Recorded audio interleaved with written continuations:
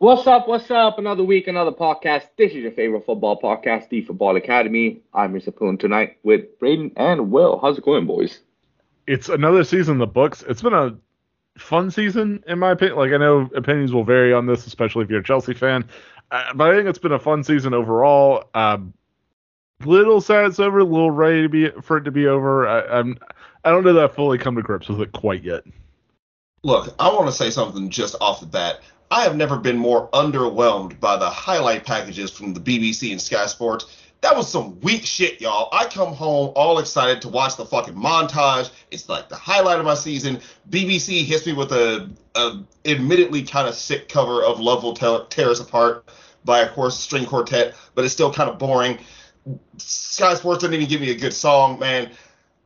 I'm glad the season's over, but y'all took away the joy of the last part of the season, which is watching Liverpool completely butcher their entire season set to a dope song. You gave me weak sauce, and I'm disappointed.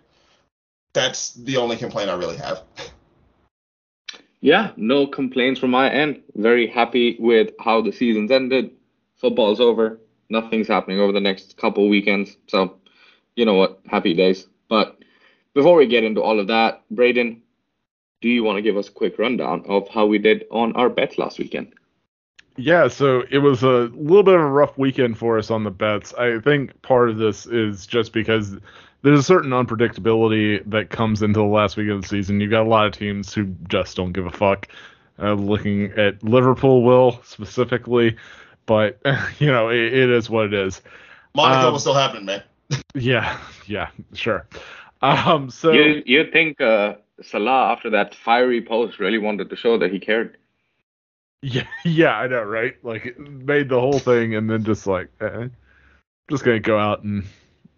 To be fair, the attackers did their job. It's kind of the other end. The rest of the teams. Things are falling apart. Maybe the Ora will be better next year. So in second and third, in a tie, was Sapoon and I. We picked the same 4 games correct. So Sapoon and I tied for second and third with 720 pod bucks on our outlay of 1,000 pod bucks. Just slightly better than us is one Mr. William Webb with a return of 753 pod bucks. Again, the outlay of 1,000. Well done, Will. There are no victory laps for coming in like over budget somehow. But you know what? Last day of the season, at least I got the job done. Fucking Liverpool I'm gonna be completely honest. I was more concerned with Monaco at this point, man. I had put my head through a wall, whatever. To be fair, you weren't. None of us were profitable, so you really didn't get the job done. You just did more of the job than Sapoon and I did. Like my own team, I did just enough of the job. Yeah, fair enough. I mean, it ended up being a very anticlimactic day overall. Unlike the Bundesliga ending from the day before, where Dortmund just shit the fucking bed at home from winning the league. You see in the Premier League, the most exciting league in the world, have one of the most boring fucking final days you will ever see. But that does give us an opportunity now that the season's over to look back at some of the bets we made at the beginning of the season.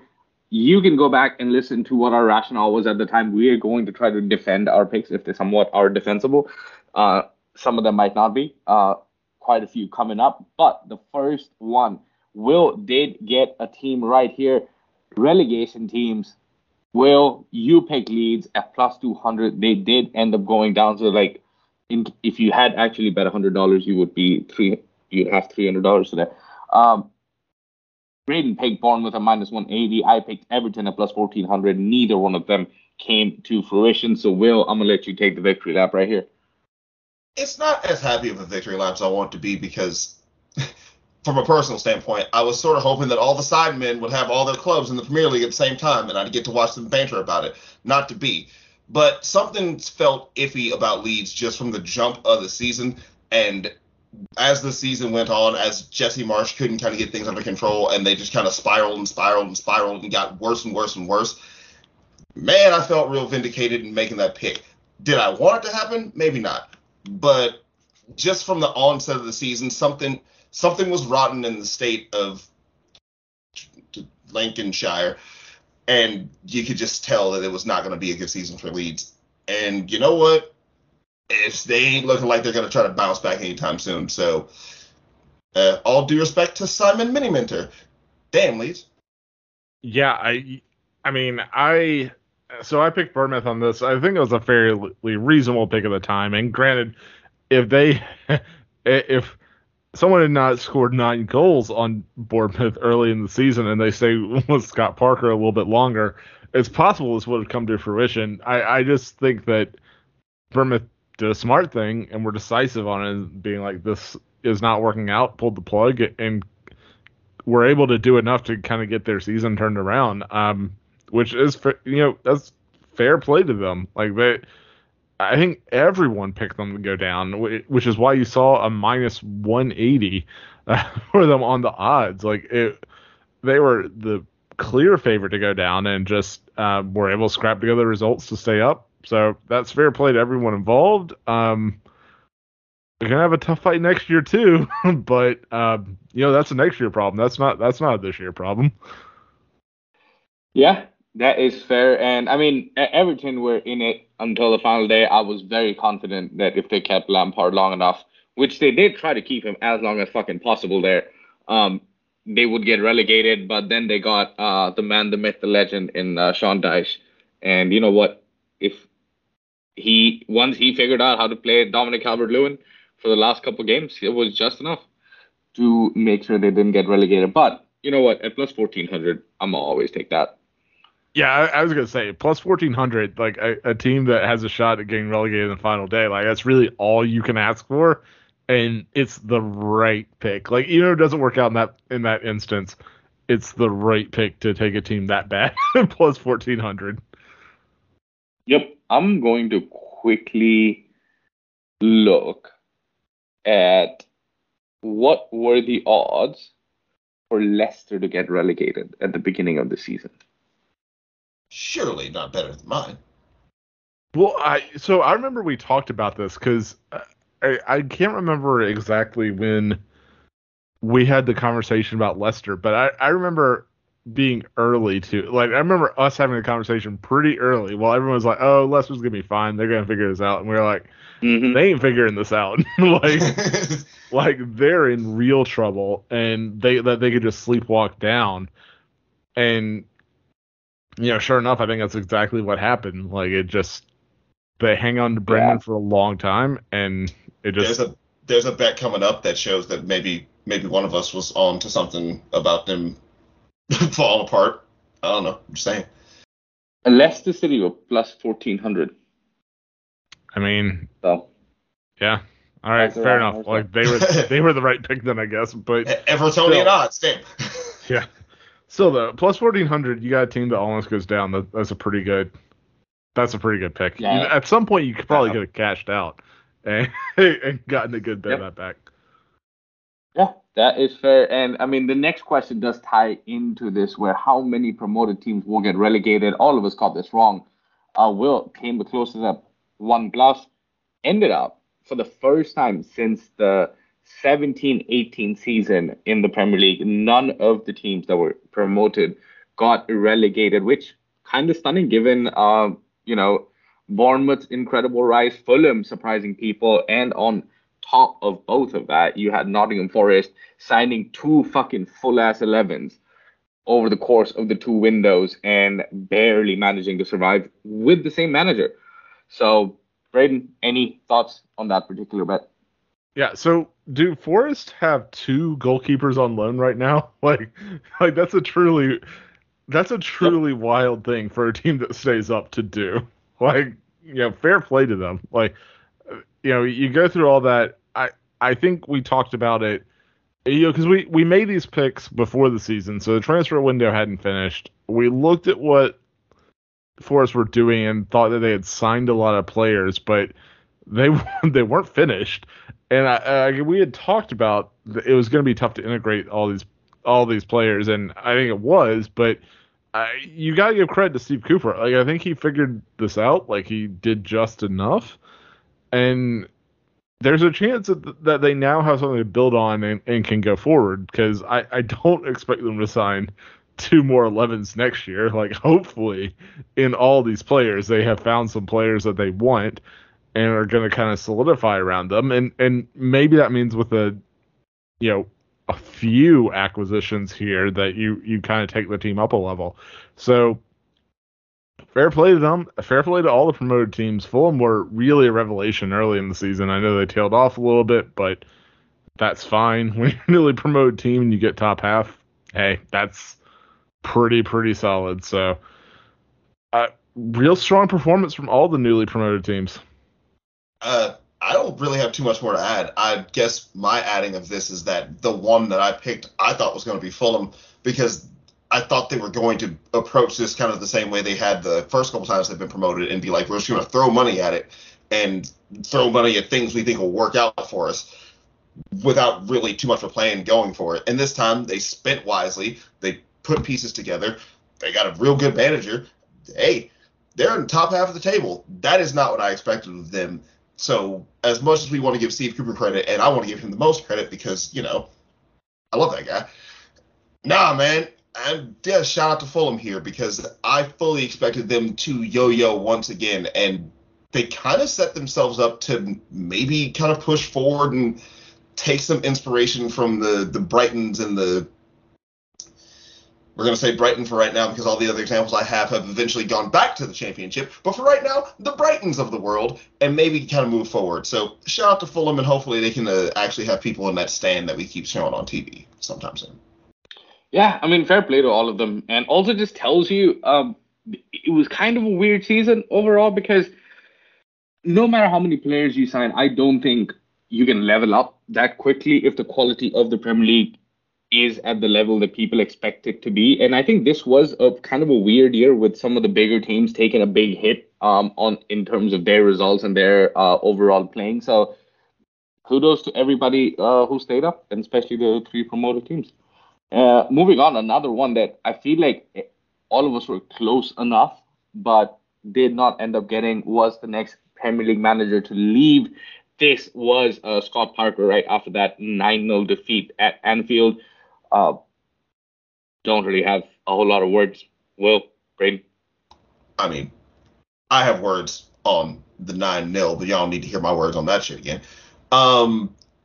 Something felt fishy to me about Brendan Rodgers, and it was just the lack of movement in any sort of way for the team. I know they went out and spent. I know that there should be something said about the fact they won trophies under the man, but it felt like things were getting stagnant and boring. I thought it was going to happen sooner than it did. I was wrong. I'll stand on that hill. But I do want to give all three of us a shout out because, look, everybody we mentioned absolutely sucking ass in this scenario. Absolutely sucked ass. One of them sucked so much ass that he got fired and was able to come back and suck ass again. So, shout out to Frank Lampard for being the suck ass king of 2023. Way to be. Way to be. Stevie was. Yeah, I think this one is always a little tough because a lot goes into circumstances. Like, you just can't really predict that Liverpool are going to score 9 on Bournemouth and just kind of like force a sacking to happen. I say that every week, dude. Come on. Yeah, well, yeah, fair enough. It's difficult to predict that. It's difficult to predict all the things that can happen to this. Like, who would have thought that the second manager sacked was going to be one Thomas Tuchel? Like, it's a crazy world out there in the Premier League, and things happen. So, I think you're right, Will, to point out that all of us, named guys who got fired, and that's worth saying something. But this one's always pretty tough. So I think in general you should shoot for pretty far odds if you're making this bet in the future. Yeah, I mean, fair enough. And also on top of all of that, there was just a lot of uncertainty for a lot of different managers going into the season. So makes sense for none of us to really be correct out there. Another one that was kind of fascinating, but at the end, none of us ended up getting the answer correct, was top and bottom club on Christmas Day. Braden went with Liverpool and Bournemouth. Will went with Spurs and Everton. I went with City and Everton. Neither top nor bottom was correct. I will give either one of you a full ass Dogecoin if you can tell me who was bottom of the league on Christmas. So I looked it up, so I Okay, know. okay. Well. First off, a full ass Dogecoin has actually made me laugh real hard. I don't know why. I'm going to go with Crystal Palace. So that's actually I mean, not a terrible guess. yeah. Palace only had 19 points at this point in the season, but See, the bottom two was not Palace. Go ahead, Will, or Spoon. Villa I and mean, do you want another guess? Actually, yes, I do. Okay, go ahead. Said Palace.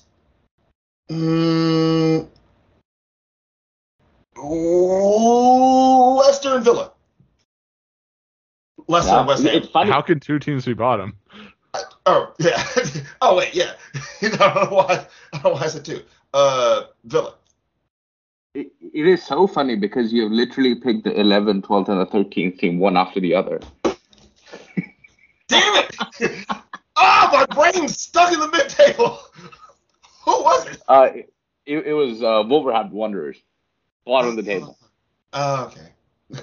That makes more sense. Damn.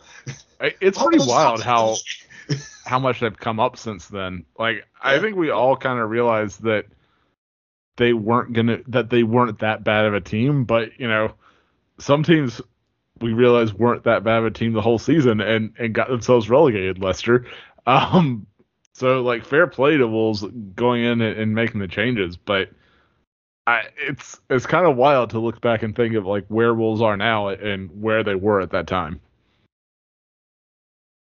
Yeah, and it's one of those few like managerial win-wins I've ever seen where Lopetegui needed to get fired from where he was.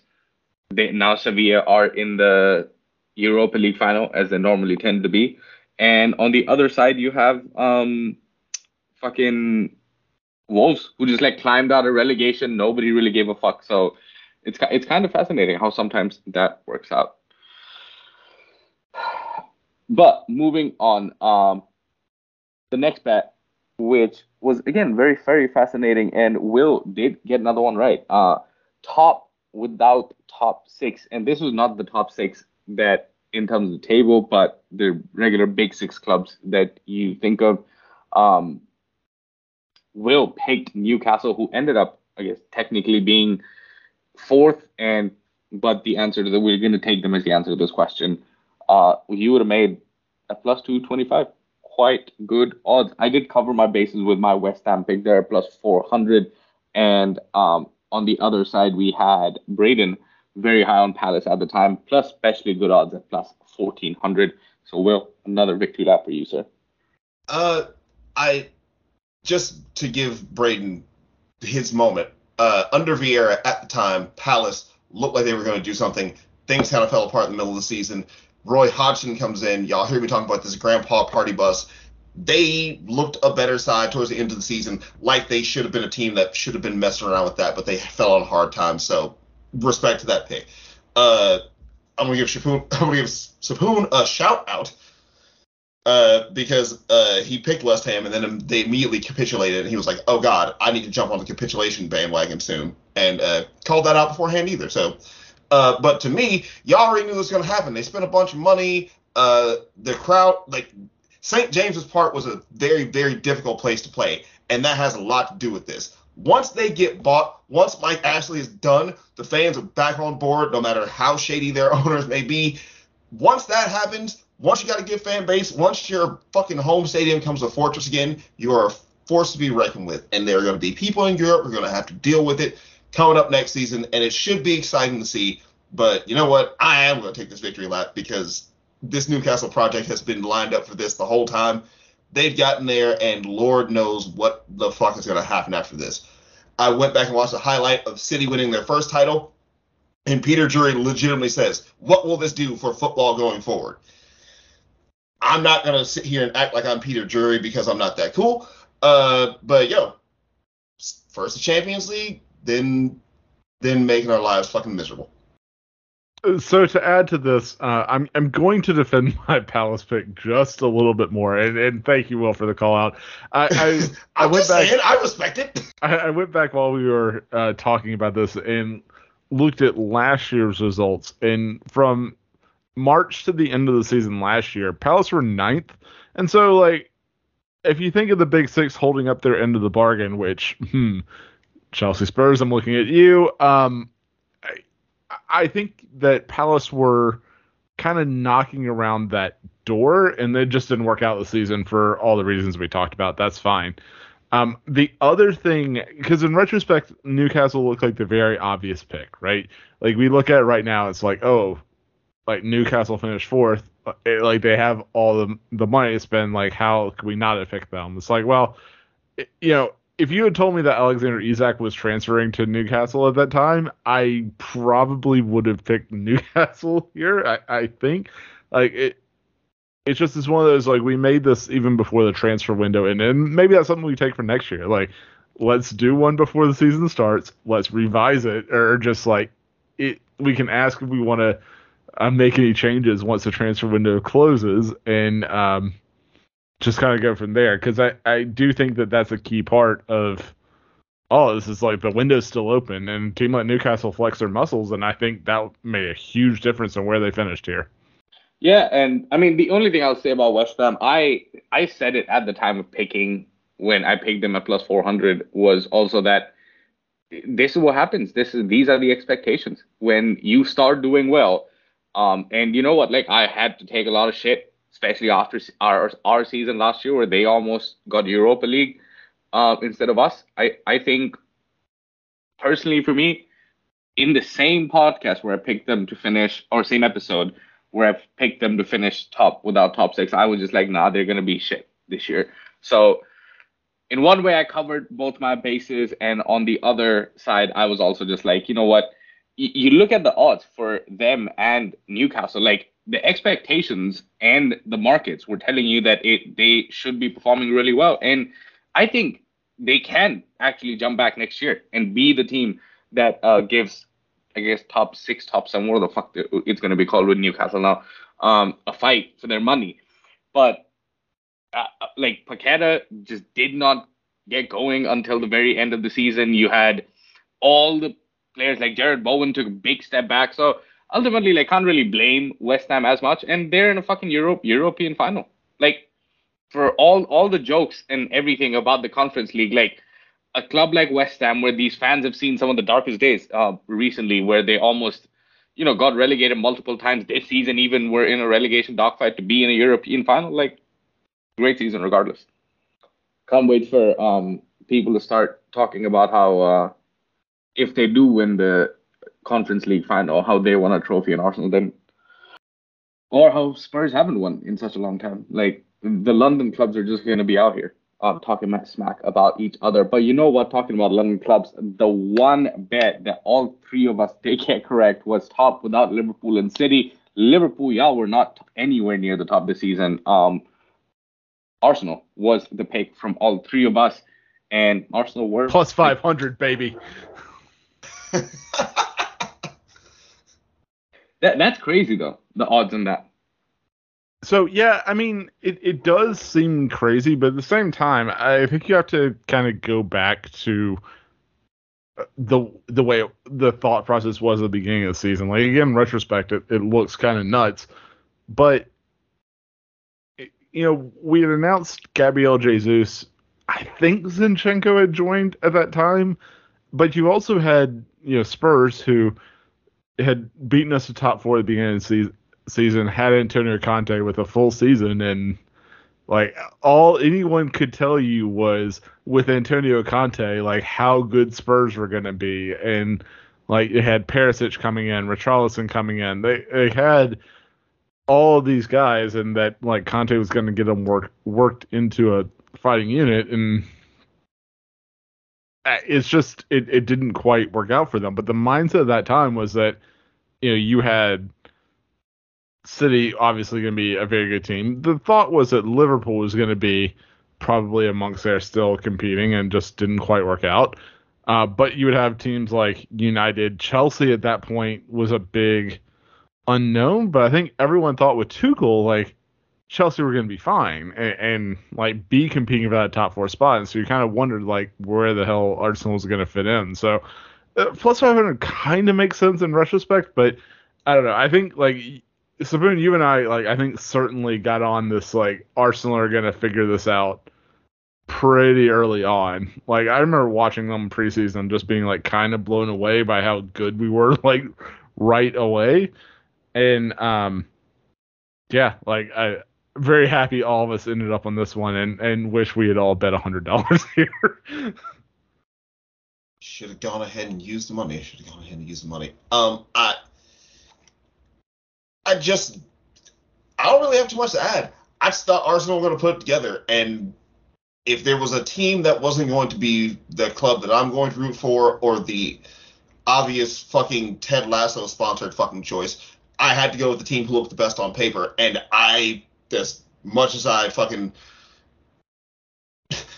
enjoyed Conte in the end, I don't know if I believed in Spurs enough the entire time to ever believe that they were going to make that serious challenge. I thought that the most steps that had been taken forward by a team coming into that season had been Arsenal, as far as who they had, what they had grown with, and how they were able to finish their last season. So I stand by my choice, especially because it was right, especially because we all made it, and especially because, honestly, I don't know what that last part's going to be. I can't talk anymore. I'm going to stop and, like, spit. I'm mouth full of saliva. Yeah. I mean, after having seen them in person in Orlando over the summer, you could tell there was a difference in the way they had approached things. And honestly, like, even if Liverpool had a year that everybody had expected them to for the year, like, I think Arsenal would have been third either way because they were more consistent than Newcastle United and everybody else. So I think it was just the best pick, especially at plus 500 out there. Top 2 in either order. All of us got that wrong as well. Not going to go through all the picks, but I mean, it's funny that all of us, I guess I was the only one who really didn't pick City or Liverpool in the top 2, because either way, it ended up being kind of funny. Yeah, I think this was I took the obvious City Liverpool. City obviously held up their end of the deal. Liverpool not so much. But I mean, I think it made sense at the time. Maybe minus 145 didn't, and maybe that's something to think about for the future. But yeah, like it's just, I think City's kind of inevitable, and I'm surprised that we all didn't kind of have City, because City are just that team that are going to be very consistent year in, year out. But, you know, you take a swing at these, and like, you guys both had plus 5,000, plus 15,000. Like, if any of those had hit, that would have been massive, massive payouts. In my defense, I had one of these right because Arsenal finished second. I just am a fucking aggressive homer and just really believe that my team was going to conquer the whole bloody world. And you know what? I'll die on that hill because that's the type of fucking fan I am. But I will stand by my Arsenal pick because, hey, I expected big things. And they may have not delivered as much as we thought they were going to, but according to me, they did. So I'm going to take that as a win. Fuck y'all. I mean, technically, all 3 of us got 50% of that, right? Shut up. I take this as a win. But talking about wins, another thing we did not win was the Golden Boot. I think none of us wanted to pick Haaland, which ended up with some hilarious bets out here with, I mean, Mo Salah at plus 500 was a very good shout. Son plus 1600, good shout. Did not had a major regression this year. And then Gabby Jesus, I'm going to just blame it on the injury. That's why it didn't work out, or else you'd have outscored Haaland. Yeah, that's definitely the reason. I agree. I mean, going back to this one real quick, I think again, this seems obvious in hindsight. Like, of course, Haaland's going to come and score all these goals, but you just never know when the guy's transferring to another team, like, let alone coming from another league. So, fair enough. Like, he came in and did some crazy things, broke the single season goal record. Like, fair play to Holland. But I still think not picking him, because if I remember right, I think he was like a minus It 150 was or minus, something. yeah. Yeah, like, I remember just looking at it and being like, it's not that I don't think he won't do it or that he doesn't have a chance. I think there's enough of a chance that he doesn't, that I'm not going to take him versus everyone else at minus something. And he made his pay, so fair enough. Fair enough. I'm not taking it again. Still not taking him. Fuck it. Cannot be mad at that. I mean, all right. So that was a recap of what we predicted early on in the season, but then the season happened, and we came up with a fun little game for this particular episode where we are gonna go through a draft. Each of us get 3 picks, where we pick our top 3 moments of the season. We're gonna have some fun with it. The primary rule being you cannot pick a moment that involves your team. So that'd be Arsenal for Braden, Will with Liverpool, and then me with United. But the way we decided the order was how we finished on betting last weekend. So Will, you have the default number 1 pick. You're used to it as a Cleveland Browns fan. Damn. Braden. I'll take that L. That's fine. I always do. Tim Couch incoming. All right, Braden, you said you figured out a way for the tiebreaker between the two of us. What was it? Yeah, so for the tiebreaker, we're going to just go back to the last one that we were all picking and see how we did. And you edged me on that one with 1079 pod bucks to my 1010 pod bucks. So you'll get number 2 here. All right, let's go Lonzo Ball, baby. All right, Will, you are up first. All right. Again, doesn't have to involve my club, but I feel like there's probably a pretty obvious one that you guys would think. There's one morning this year or this season that I woke up and had one of the best times of my life, and that was watching Spurs get emaciated by Newcastle. It's been a hot minute since I've seen a team fucking run out and just go, today is the day that we show you that we're you. I'm him. That's what that game is for Newcastle. They go out and they go, oh, you thought you were going to be this team. Let me show you what this team actually looks like. And just, pardon my French, dicks down Spurs on a magical fucking morning. The hangover that I had was gone because I have never enjoyed a team getting whooped so quickly, so efficiently, to the point that Newcastle's own players are like, I guess we scored. Isak scores one. He's like, I just had to put my foot out. I didn't even try.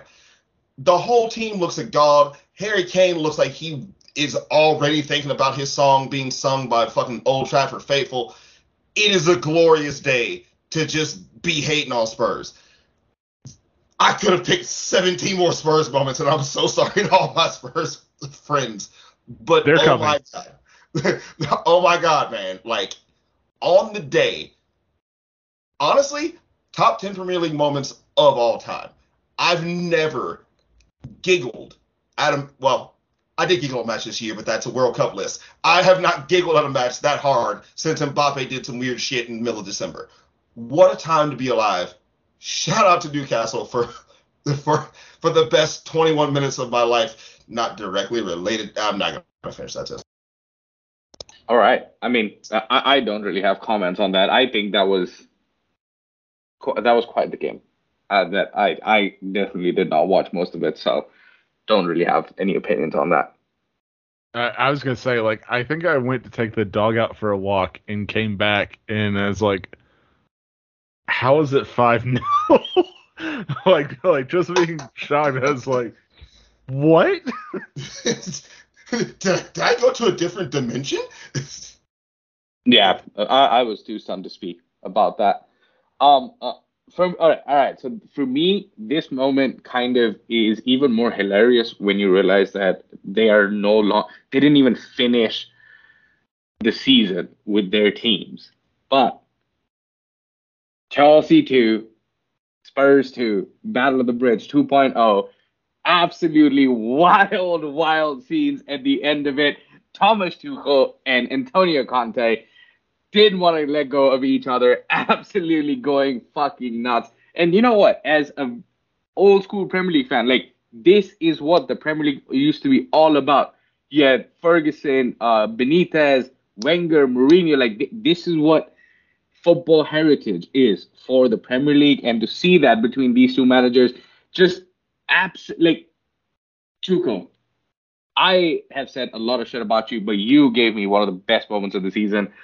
Had to go with you, and that it kind of wild to think back that this was that this season. Like the Yeah. pre-World Cup stuff, like just feels wild at this point. But in the moment when it happened, like Cucurella's fucking hair is getting pulled out there for like nothing happens. They get a redo on the like. It was just a wild sequence of events in the game, and you know what? Spurs against Chelsea always is just a fun game at times, and that's what we got that day. You can pull a man's hair and not get a red card. You can yank a motherfucker down by his whole head of hair and you won't get a red card. And nothing has frustrated me more in my life than that. You know what my favorite thing about this, Will, is like if you gave someone like all of the Premier League in front of them and said, name me the moment that gets a VAR official fired, you would 100% pick that one of refusing to give a red card for someone pulling someone down by his hair and then saying afterwards, I didn't think it was violent conduct at the time. Like, what? There's no joke I can make here that's not going to be super gross, but like in no situation except for maybe one is hair pulling ever not an aggressive act, dude. Even in the situation I'm pulling it up, it's still an aggressive act. Get your life together. You can pull a man's hair, but you won't get a red card. But also you can kick a dude in the chest, so it's whatever. VAR is wild in the Prem. All right, so that was definitely the pick that I was gonna have for mine. Like that whole like, you had Tuchel running down the sideline, you had hair being pulled, you had the handshake. It was just like, to me, that is the like moment, the funny moment of this season. The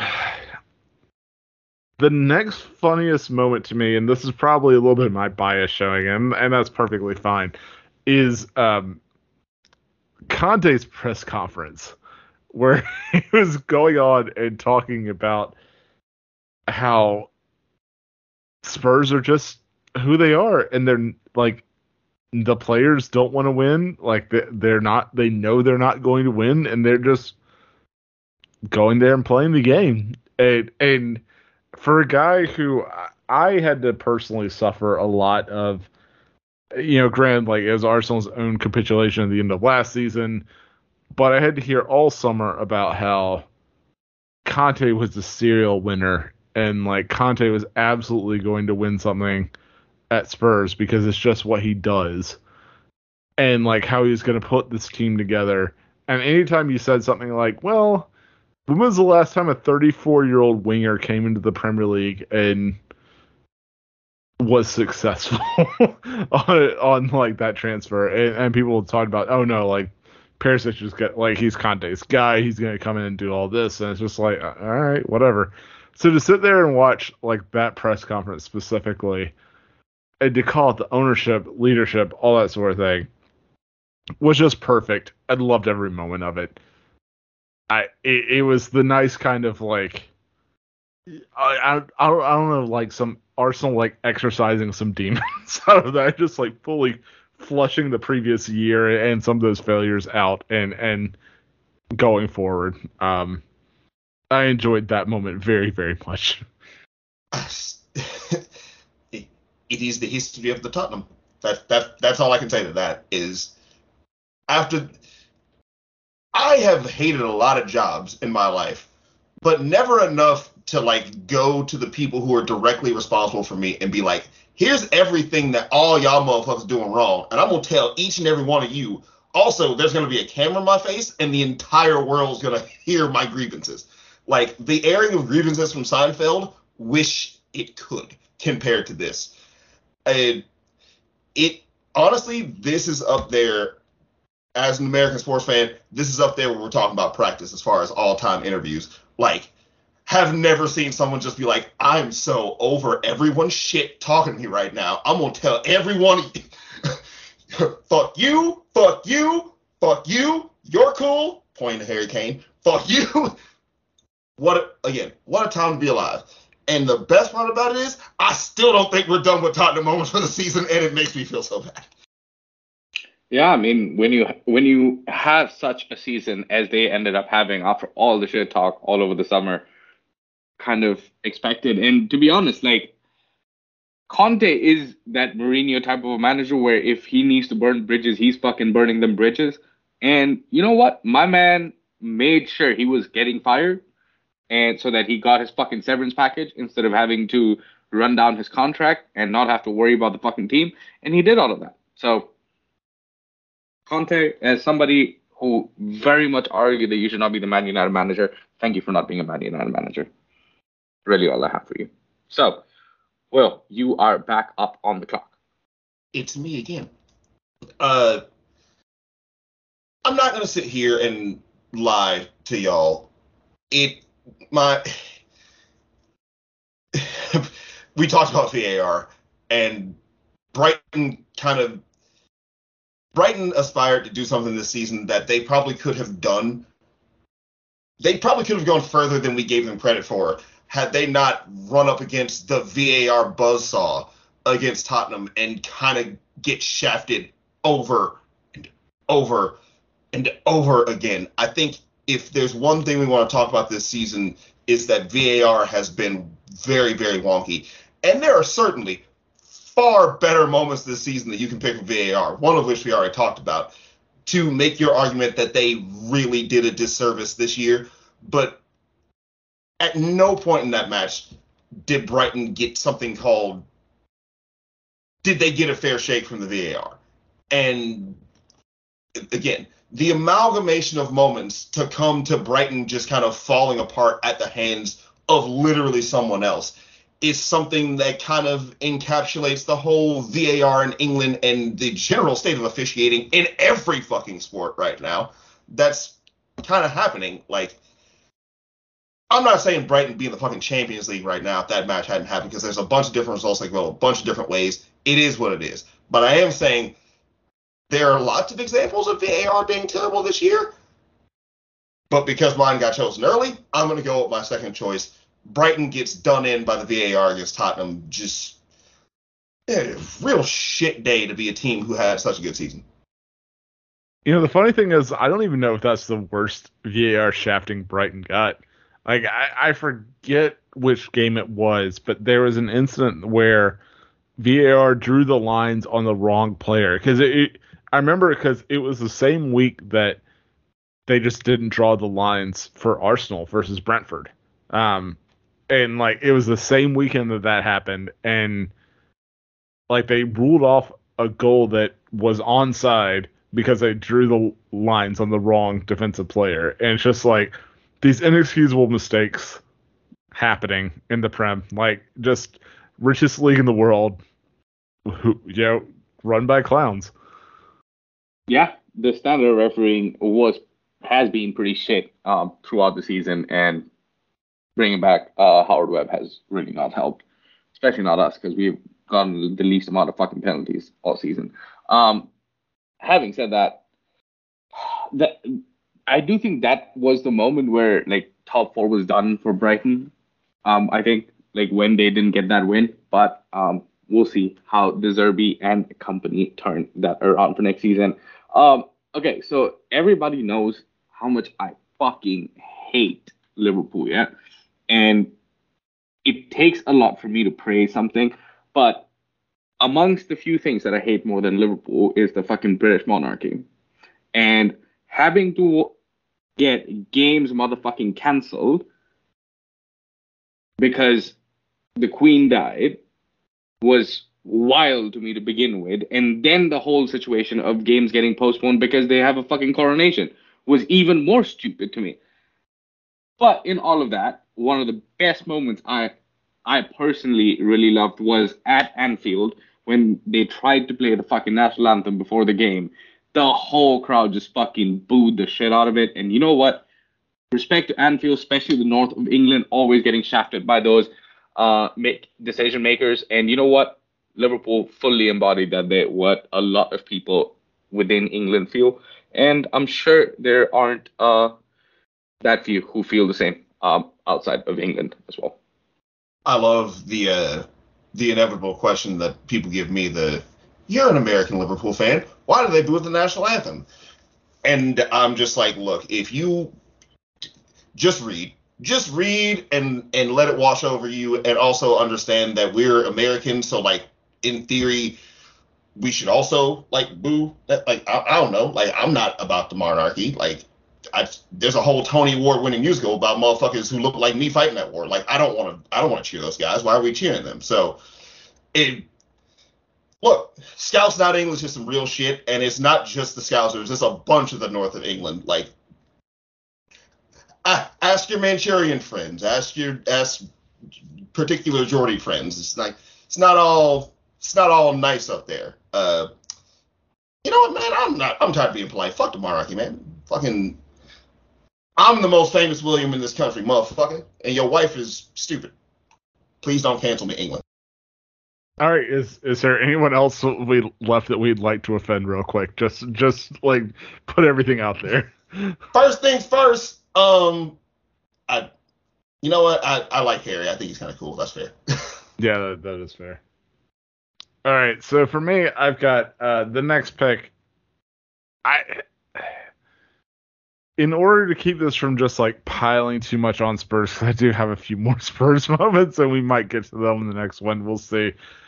For me, it was an interview with someone who is generally regarded as an Arsenal fan, but Cristiano Ronaldo going on an interview with Piers Morgan to like force his way out of Manchester United. This had a lot of, if you followed the Premier League or Arsenal or whoever for a while, there was a moment where when Van Persie was leaving Arsenal to go to Manchester United, he wrote a letter to the fans where he talked about like he had a disagreement with where Arsenal wanted to be, and like the little boy inside him always wanted to play for Manchester United, blah blah. And like I think there was a very calculated like, oh, there's some unrest, this will get the fans on my side type thing, and just absolutely did not do it. I think this is very much the same thing. Like, I think this was a little bit of Ronaldo saying, like, yeah, I need to explain, like, my side and why I need to, like, move on and that sort of thing. And also force United's hand, but with the PR spin. And I don't think it works. Like, I don't know of any Manchester United fan that saw that and said, you know what, he's right. And, like, I don't count Twitter accounts because, like, half of them aren't even like fans of your club; they're fans of a player. So whatever. Like I just don't know anyone who was like, yeah, like Ronaldo's right. We're terrible. Even if there's some things that he said that were true, which there's always with all these things, there's always a hint of truth in these things.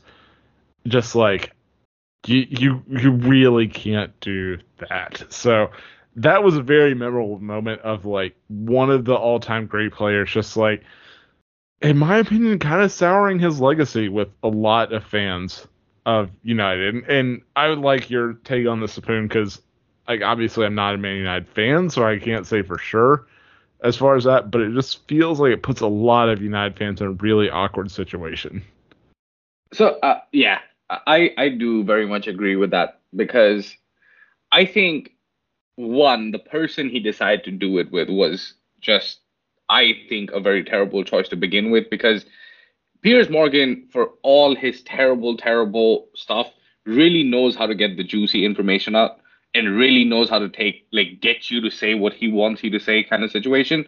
And Ronaldo, as somebody who's not a native English speaker, you kind of see it in the interview, like Piers just leading him on, and you see Ronaldo then just like fucking talking like he's talking to a bunch of friends at a pub. I don't even know if he's ever been to a pub. So I think Ronaldo overall just really miscalculated. I think Jorge Mendes and the PR like left him shortly after the interview, and you really saw like a lot of the inner circle leave Ronaldo after that, who had been very integral to his entire like footballing career, and that speaks to itself, right? Like I think for him, he said a lot of good things. He said a lot of true things that needed to be said.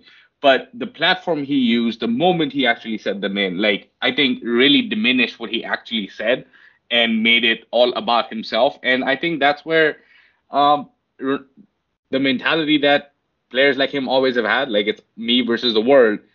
When you get old, if you don't mature, like you're gonna end up in a situation like he did. And you know what is kind of ironic is when he was a kid coming through the United team, Ruud van Nistelrooy and him had a bust up, and Ferguson protected him and sold Ruud van Nistelrooy that summer to Real Madrid. So for him to really like talk the way he did, even about the young players, it was just very. I think as a club, like he left the club no choice but to cut ties with him, and that is what he wanted, like for him. And I think ultimately that interview is like 50% of the reason people really didn't want Arsenal to, or United fans really didn't want Arsenal to win the league because Piers Morgan took a very anti Ten Hag stance after that on how he like comparing him to like what Arsenal were doing in the season, and I think a lot of people just love to pile on Arsenal because of that. But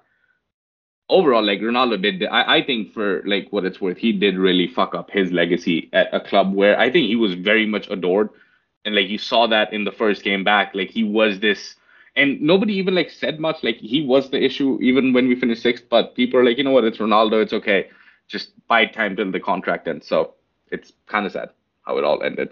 Well, Look, I've sat through people doing interviews that kind of affect their standing with a place that they should not leave feeling the way they should.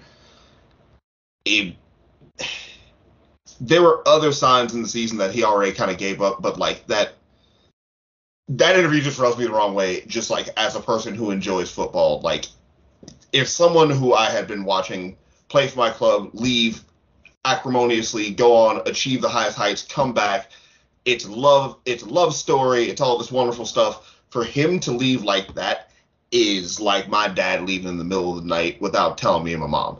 That never actually happened, but that's the example that I'm giving, just in case anyone's wondering. But like, it's that sort of drab, like, not to mince words. Damn, motherfucker, you felt like this the whole time? Why'd you just fucking say it? Not like, why'd you not put me through this like 5 weeks of just like thinking everything's gonna be great and then everything turns to shit? Like, why not just go ahead and let me know that you think everything sucks and get the hell out of here so that I can fall in love with my new dad, Ten Hag. yeah, I mean, the one thing I do want to add to all of that, I think it was very good that he did it before the World Cup because everybody would have clowned him after the World Cup for sure. So Why you crying? Why you crying walking down the tunnel, bro? What's wrong? What's wrong? You missed Ten Hag? You missed. yeah, that was kind of a wild press conference stuff at the end of the day. And you know what? I have never seen a guy give like like a fucking 45 minute to an hour long interview like that, just talking trash. But you know what? That's Ronaldo for you. But going into the final round of this, Will, do you have, or what do you have in store for us? Um, I'm not a fan of either one of these teams, and again, it's the Spurs pile on, but specifically for me, this was a match that I enjoyed this season, specifically because I got to do it in a very nice locale. I got to watch Tottenham go up by 2 and essentially throw a monkey wrench into the title race at the time in January, only to super capitulate almost against City and give up 4 in a real quick, fast hurry. This match was, in the grand scheme of things, it was kind of important because this does kind of like City have their wobbles and wibbles throughout the season, and this was one of them. So this kind of does kind of help City make that extra turn of the key to make like ratchet up their energy and make them fucking be the world beaters, blah blah blah, whatever. I'm not gonna shower City with praise here. Legit, this is a favorite moment for me because the sun was shining, I was on a cruise, and fucking everything kicked off after like the 30 minutes of me watching this match. So it's not the most, well, it might be a memorable match to City fans, all 7 of them. It's probably going to be a memorable match to Spurs fans. All 93,000 of you had to sit through you guys thinking you were doing well for 5 seconds. But honestly, the hell of a match to watch live. Hell of a match to watch with a fucking tropical drink in your hand. My last pick is just me bragging about the fact that I've been to a beach this year. Yeah, watch the Premier League on vacation. You'll make friends. You'll have drinks. City will inevitably win the title like they always do. It's a good time had by all. Most of the time. Yeah, I remember that and being like, can Harry Kane win the title for his boyhood club? And it was not meant to be. Sad times. For them, I was on the beach. Fuck them. I mean, to be fair, Pep got asked if he does win the treble, what is the next goal he has for his team next season, and he would just like to score a goal at Tottenham Stadium. Take that for what you may. All right, so I you know what? For all the clowning of Spurs we've done, like I'm surprised we haven't like clowned Chelsea enough, and like this is one of my problems of the season. Like everybody has like when United finished 6th last year, it was like the worst fucking situation that had happened to us. Like everybody clowned us all the fucking time, and like Chelsea finishing 11th, it's just like it's just done. Like everybody just gave up on clowning Chelsea around like Feb, because Chelsea fans had also just accepted at that point that we were shit.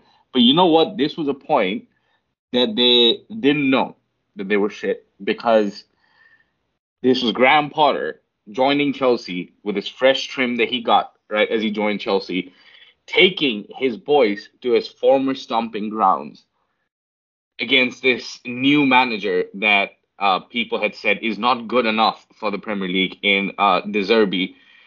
And it was an absolute shellacking out there. Like Brighton, everybody knew what the fuck they wanted to do. Chelsea looked like absolute boys. I mean, United had quite a few games like that where we looked bad, but I mean, that Chelsea team in that moment, it's like, it sucks when your team, you're taking them back to your old boys, like, and they absolutely light you up. But at the same time, like, I think for Brighton, that was the first time I started taking them seriously as a European threat. And I think they continued and really showed, which, you know what, after 2.5 years of just defending Ole, it was really nice to hype up a coach to the Chelsea fans and watch him absolutely fail. And me personally just having the best time, because I'm like, I don't give a fuck if he fails, because I think he's a good manager and y'all fucking suck. And that was exhibit like 900 of the season that ended up for Chelsea.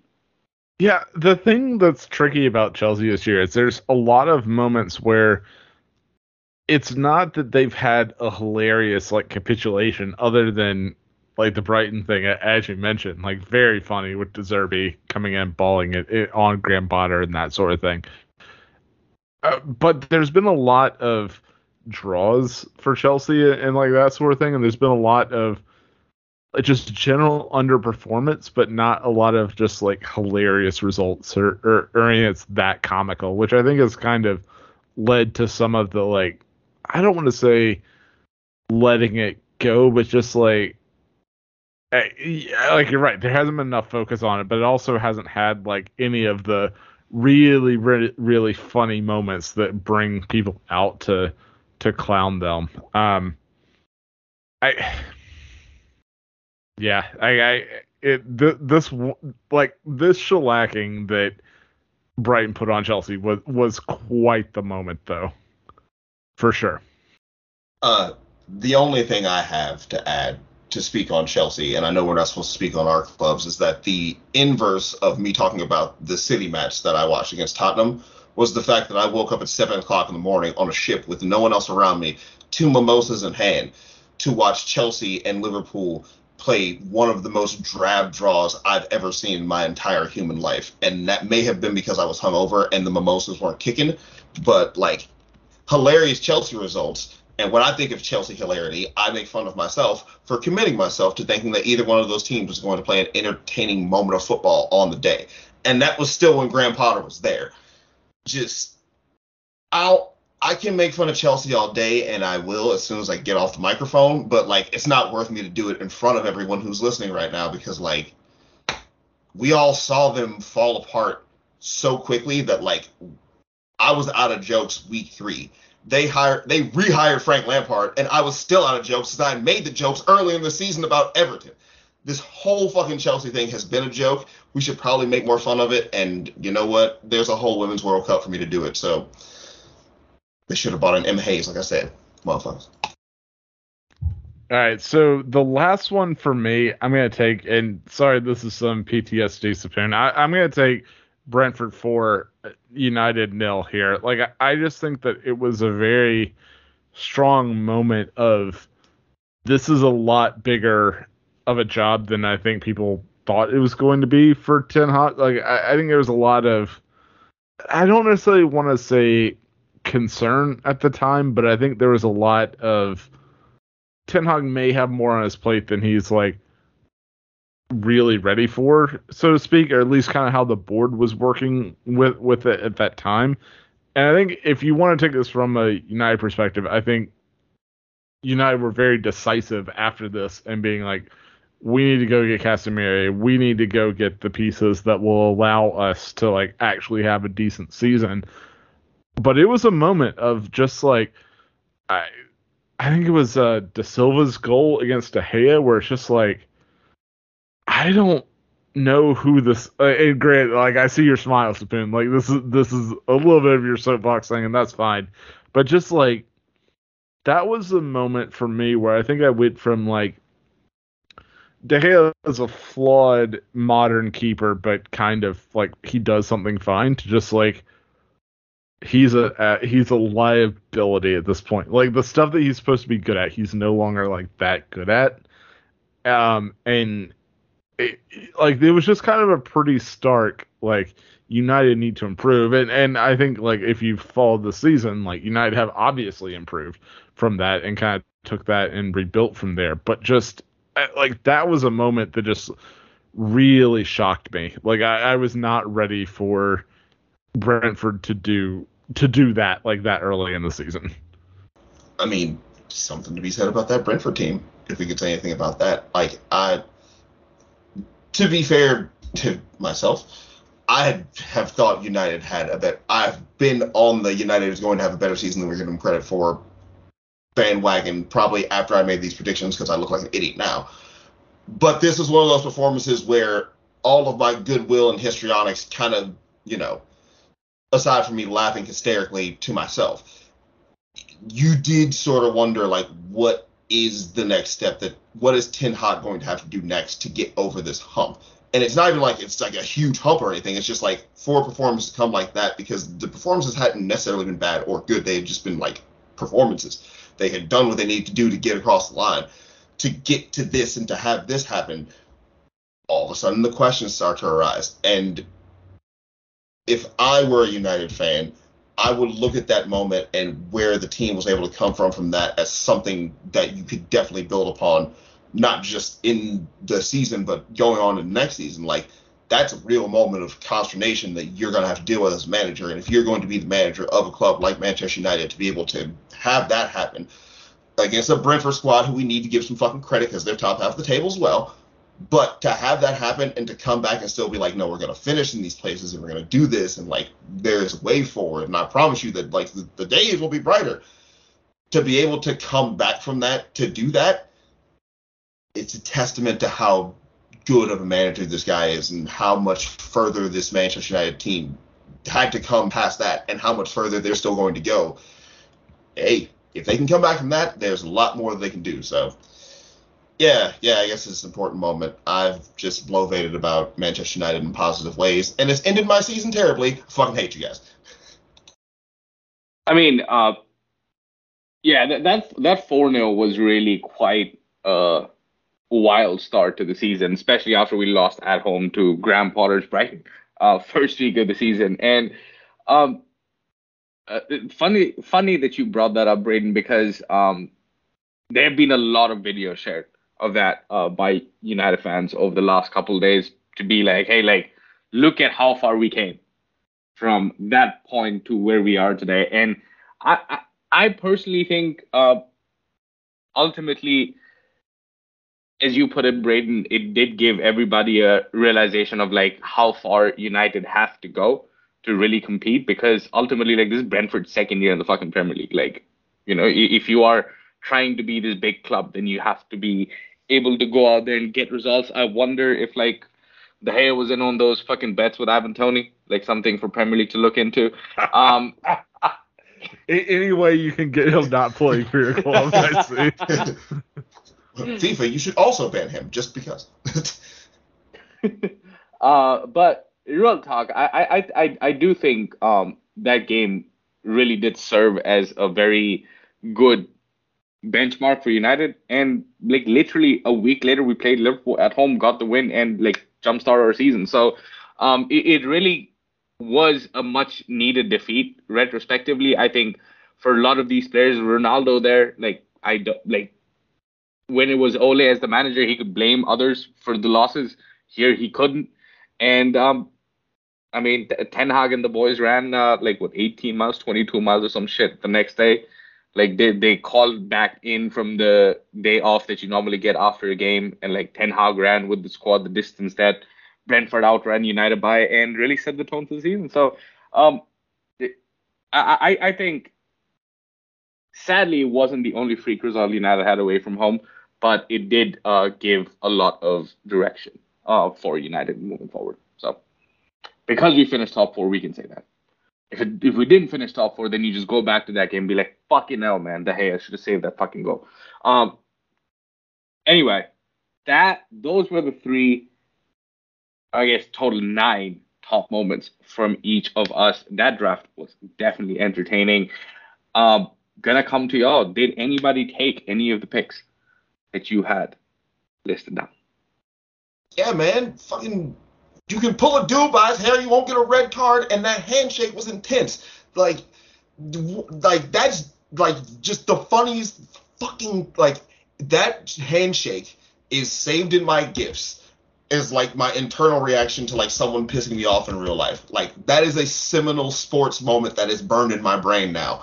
But also it has one of the officiating like moments of this season that I'm going to quote for the next 5 years. Like yet again, you can pull a guy by his hair, you can kick a dude in the chest, but you blow too hard on someone's earlobe and you get a red card. Brother, you did have the first pick though. Yeah. That is true. That Newcastle game was funnier though. Sorry. In proper Cleveland Browns fashion, man was like, "All right, first pick." I told you Tim Couch was incoming, and I did exactly what I said. I'm a man of my word. Fumbled the bag immediately.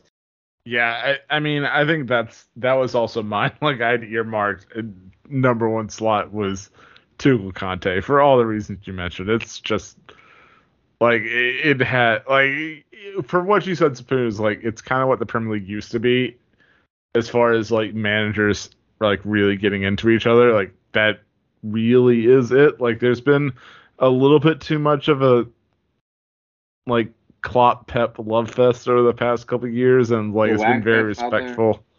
And it's been fine, but like I don't know. I want like Wenger grabbing Mourinho by the tie and like shoving him. Like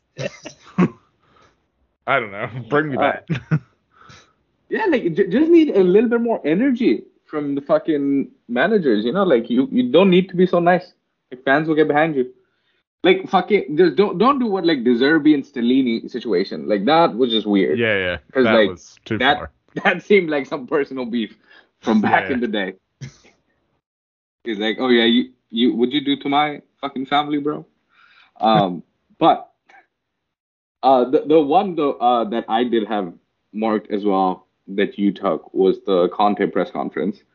That was going to be my next one, and it ended up you picked it up, and I was just like, I'm not gonna. I tried to not go after Spurs because I was just like, both of y'all are doing that, so tried to bring some Chelsea in there. They were just a very easy target. I'm sorry. It's just they were involved in so many things that made me giggle. Like I'm so sorry, and I feel bad, but like, look, they tell me that laughing is good for me, and if Spurs continue to provide that, I'm going to continue to do it. I mean, I'm glad Braden didn't pick fucking 7-0, and instead pick the 4-0. Like the 4-0, I can have a positive spin on. The 7-0, like there was nothing positive about that day. The Jello shot match. I nearly took that one, but I decided that like the 4-0 was a bigger moment in the season. Like the 7-0 was just like a freak result kind of, but like the 4-0 I think was a result that really forced all to change the outlook on the season. Like and maybe you still would have gotten Casemiro, maybe you still would have done all these things, but I think it really forced United like leadership to make changes, and that's why I picked that one. I mean, the day before 4-0, it was Rabiot and Arnautovic were the guys who were coming in. And like 4-0 happens. What like a season that would have been. Fucking Rabiot. What a season I that forgot that been. was a thing. Oh my god. Like I have like and that's why like I compared that 4-0 a bit to like how Arsenal reacted after they lost 8-2, where they just like went berserk and signed like hella players in the next 48 hours. United similarly were just like, we need to go get a midfielder. And then we went from like chasing De Jong all summer to go into Rabiot to go into fucking like nobody even knew fucking Casemiro was available. Like you hear one rumor and then it's like Romano just goes, man, Casemiro to Man United, here we go. You're like, what the fuck? Like, but you know what? That did work out very well, even if it's like a very short term fix, in my opinion. I think that this year, I mean, he got us a cup. He's been very integral to how good we have been, and hopefully he gets a few less red cards next year. Like, really all I have. But the one I was surprised neither one of you picked was the Leeds slapping Chelsea early on in the season with Jesse It was Marsch. number 4. It was number 4. It was my next pick. Not gonna lie. It's like there's a forced pick and then there's that one. Like it's right there. Yeah, fair enough. Like for me, I had that one and I had the Reece Nelson stoppage time winner as like the other two moments that I had. Because like that Reece Nelson one, like that was my actual number 1. I just couldn't pick my own team. Yeah. That is fair. What's wild is as a United fan, like there aren't that many moments really from the season like that I would have had to pick from. So like for me, I guess it was much easier. Like I guess y'all had like for you, the Aston Villa game, the Reece Nelson goal, like so many different options to pick from. I'm saying Garnacho? Garnacho against Fulham would probably be up there for me. That would have been the one I would have picked for you. Fuck you, Richarlison. That's my moment. I mean that was funny as shit though. But yeah. As we keep rambling on, we could keep going for a very long time. That is it for this weekend of the podcast. The games are over, and there won't be a whole lot of betting going on between now and the summer, at least as far as the Premier League is concerned. But we will try to bring you some content and come up with some ideas. If you have any ideas, feel free to hit us up on our different socials. On that note, we shall see you next week. What's love got to do with it? Bye, Miss Tina.